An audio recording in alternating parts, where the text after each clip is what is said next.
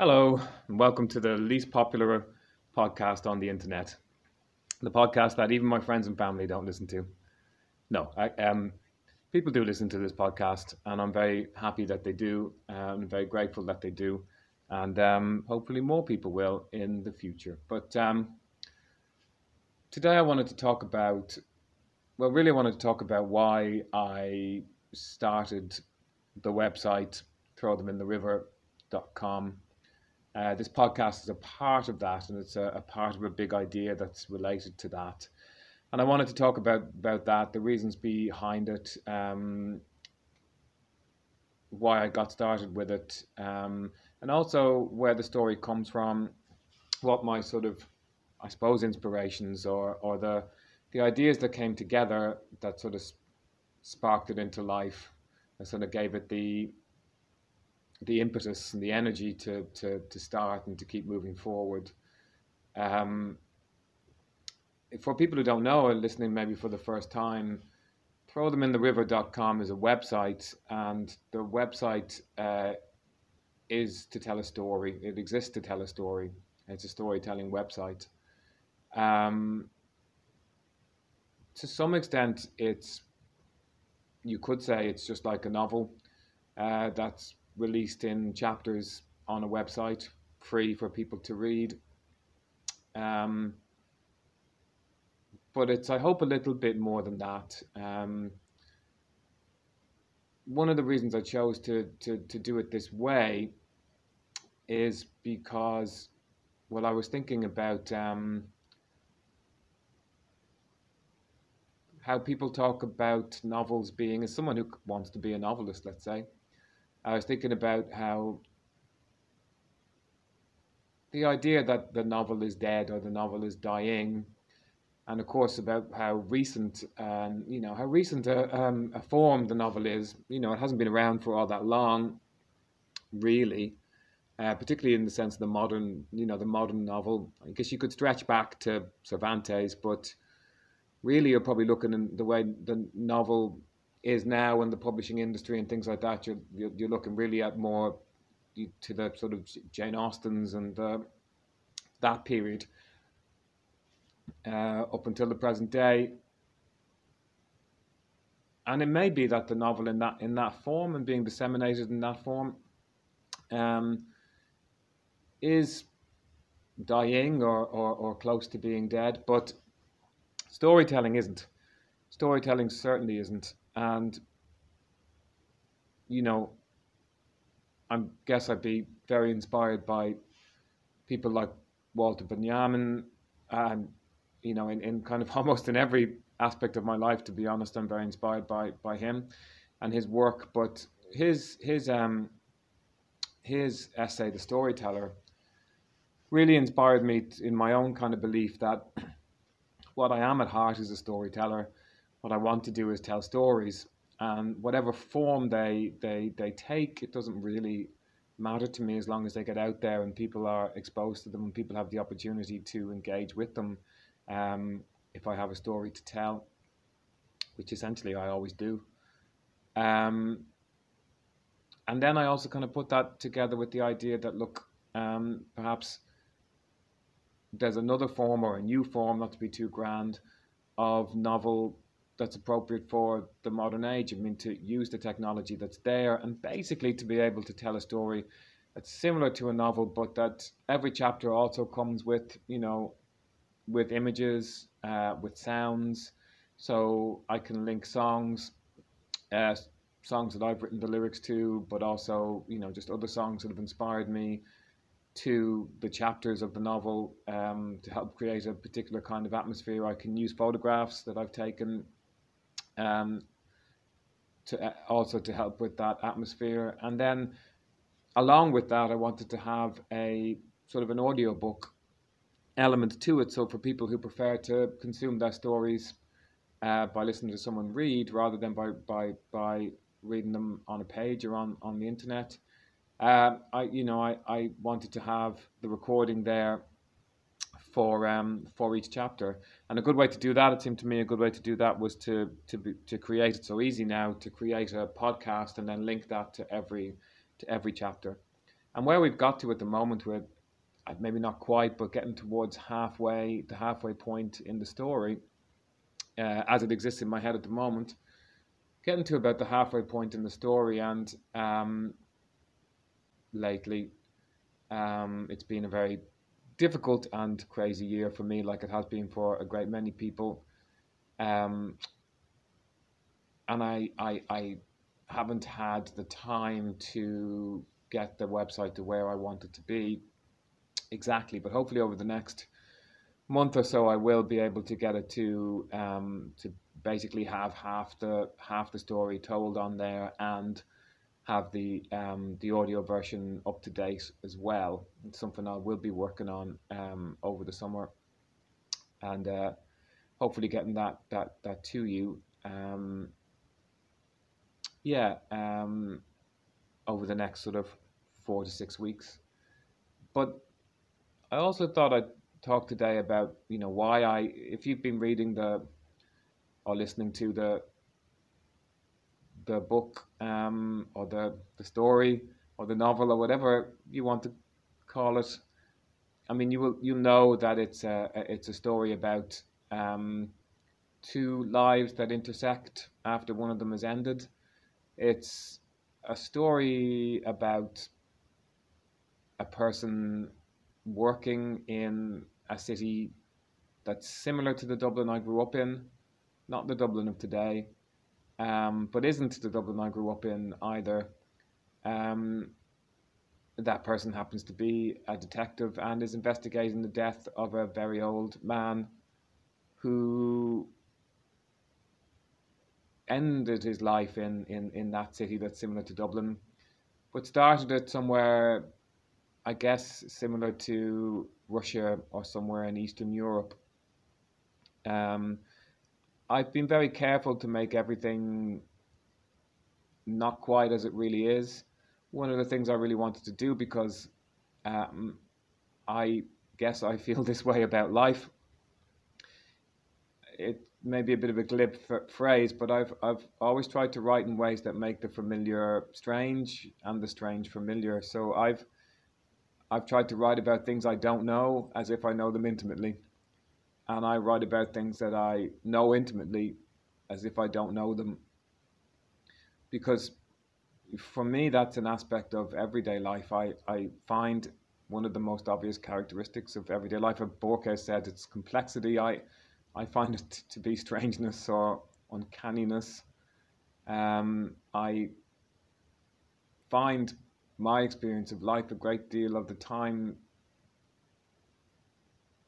to be one of just finding things uncanny, as if I've either been there before, or as if it just isn't quite real. I do find it difficult to accept a lot of reality as real. Um, and I find that kind of fascinating and scary, and it causes a lot of anxiety. And one of the ways that I found, one of the techniques that I enjoyed the most, that I found to convey that in writing, is as I said, to write about things which are very familiar to me, like the Dublin that I grew up in, as if they are different places, slightly fictionalized places, and then also to write about things that are not at all familiar to me, um, as if I know them intimately.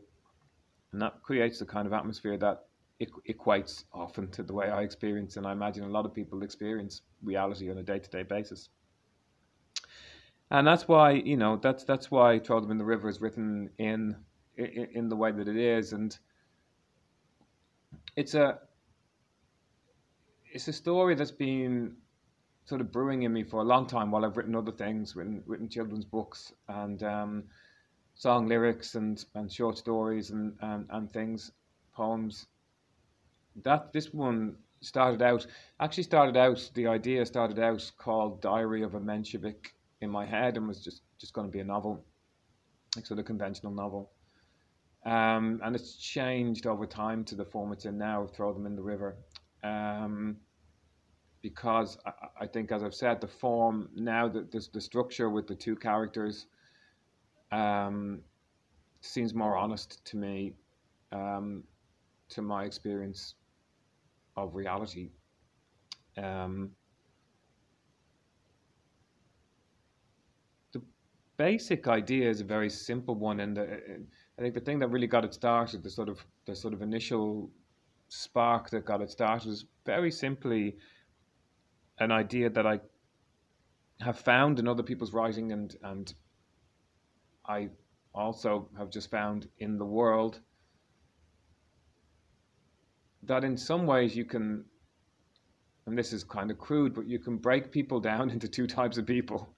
I know there's not just two types of people, but you can almost break people down into two types of people, and one type of person is basically thoughtful, reflective, decent, and it's got nothing to do with being perfect or anything, and it's doesn't necessarily have to do with your politics, but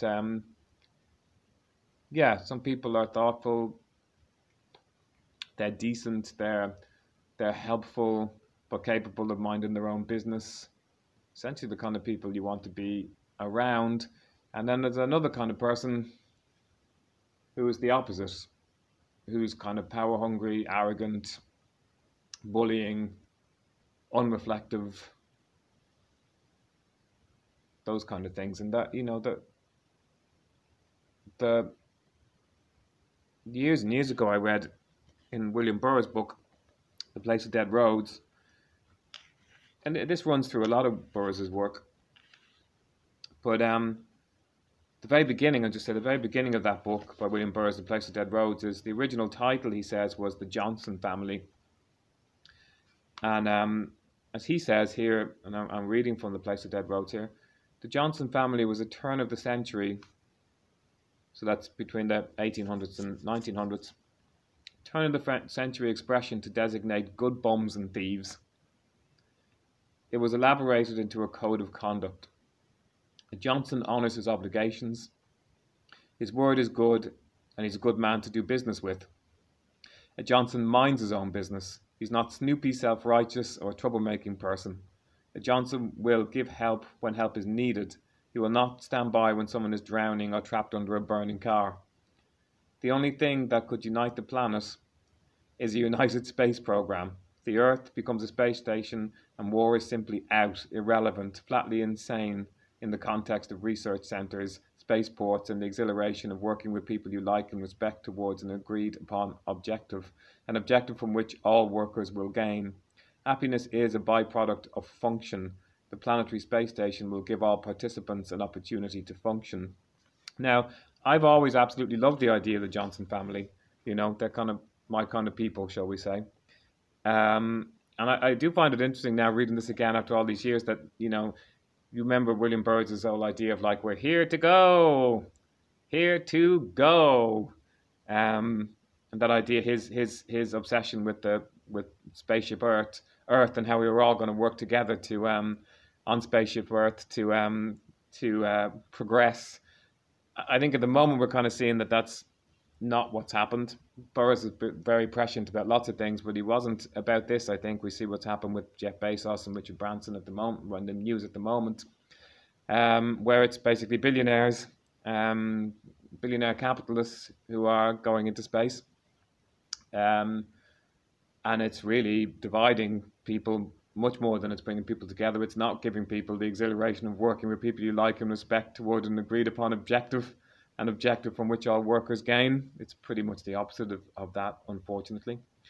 But that idea of the Johnson family, from when I read that many years ago when I was a teenager, really, really meant something to me, and crystallized something for me. And when I was studying, just casually studying Russian history, and found out about the Mensheviks, the Mensheviks, as opposed to the Bolsheviks, I very quickly got the idea that the Mensheviks were kind of the good guys in the Russian Revolution. They were the moderates. They were the people who could mind their own business. They were the people who helped when help was needed, but didn't need to be in control of everything. They were the people you'd want to be around. They were the people that the Russian Revolution should have ended up being modeled after, rather than the Bolsheviks. Now, I don't really know if that's true.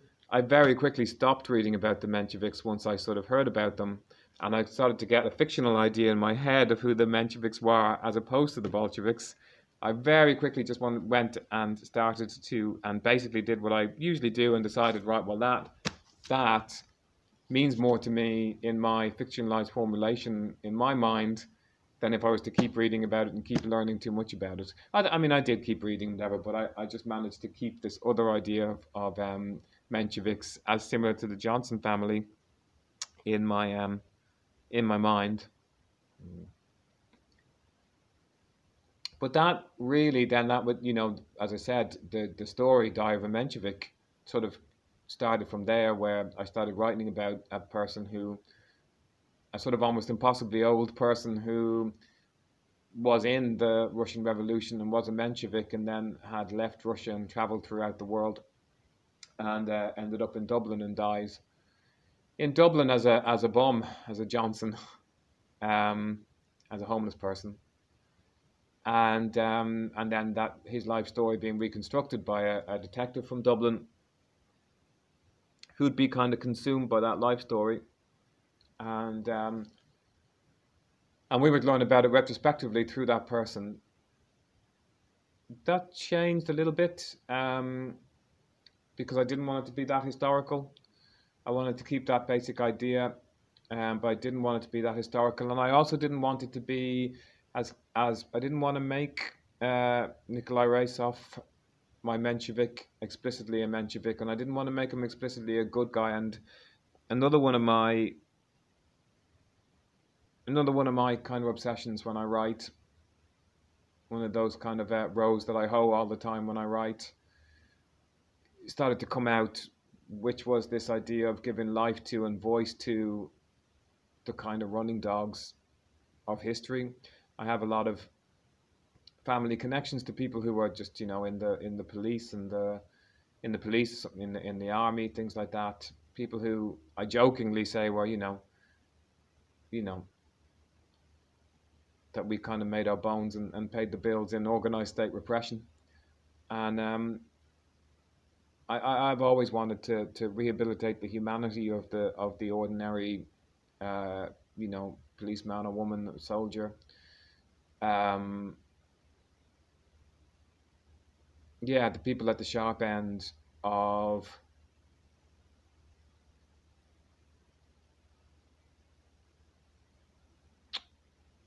the good and the bad of legitimized state, legitimized violence, if you like. I've always wanted to realistically acknowledge that experience, the difficulties, the good and the bad of it, and the humanity of it. And that's something I will always do, and always strive to do. So I made Nikolai Raisov initially a border guard, and then a prison officer who is framed and disgraced, and gave him that sort of life experience. And yeah, that's I've been talking for nearly 20 minutes now about all this, but I I thought this was maybe a good time just to talk about what I'm trying to do with Throw Them in the River, um, the kind of impact I'm trying to have, and the way I'm approaching it and the way I'm going about it. Um, Thank you for listening. Keep listening, please. Keep reading. throwthemintheriver.com. Let other people know if you like it, if you enjoy it. Let other people know. Um, yeah, I want other people to read it. I want people to read it and enjoy it. Give me any feedback that you like. You can contact me. Through the website. You can contact me through the Facebook page. I know there are issues with Facebook, but I'm an old man, and Facebook is one I understand how to use. If you're morally comfortable with using Facebook, then throwthemintheriver.com. Throw Them in the River has a Facebook page. I'd love to hear from you there. For now, bye for now.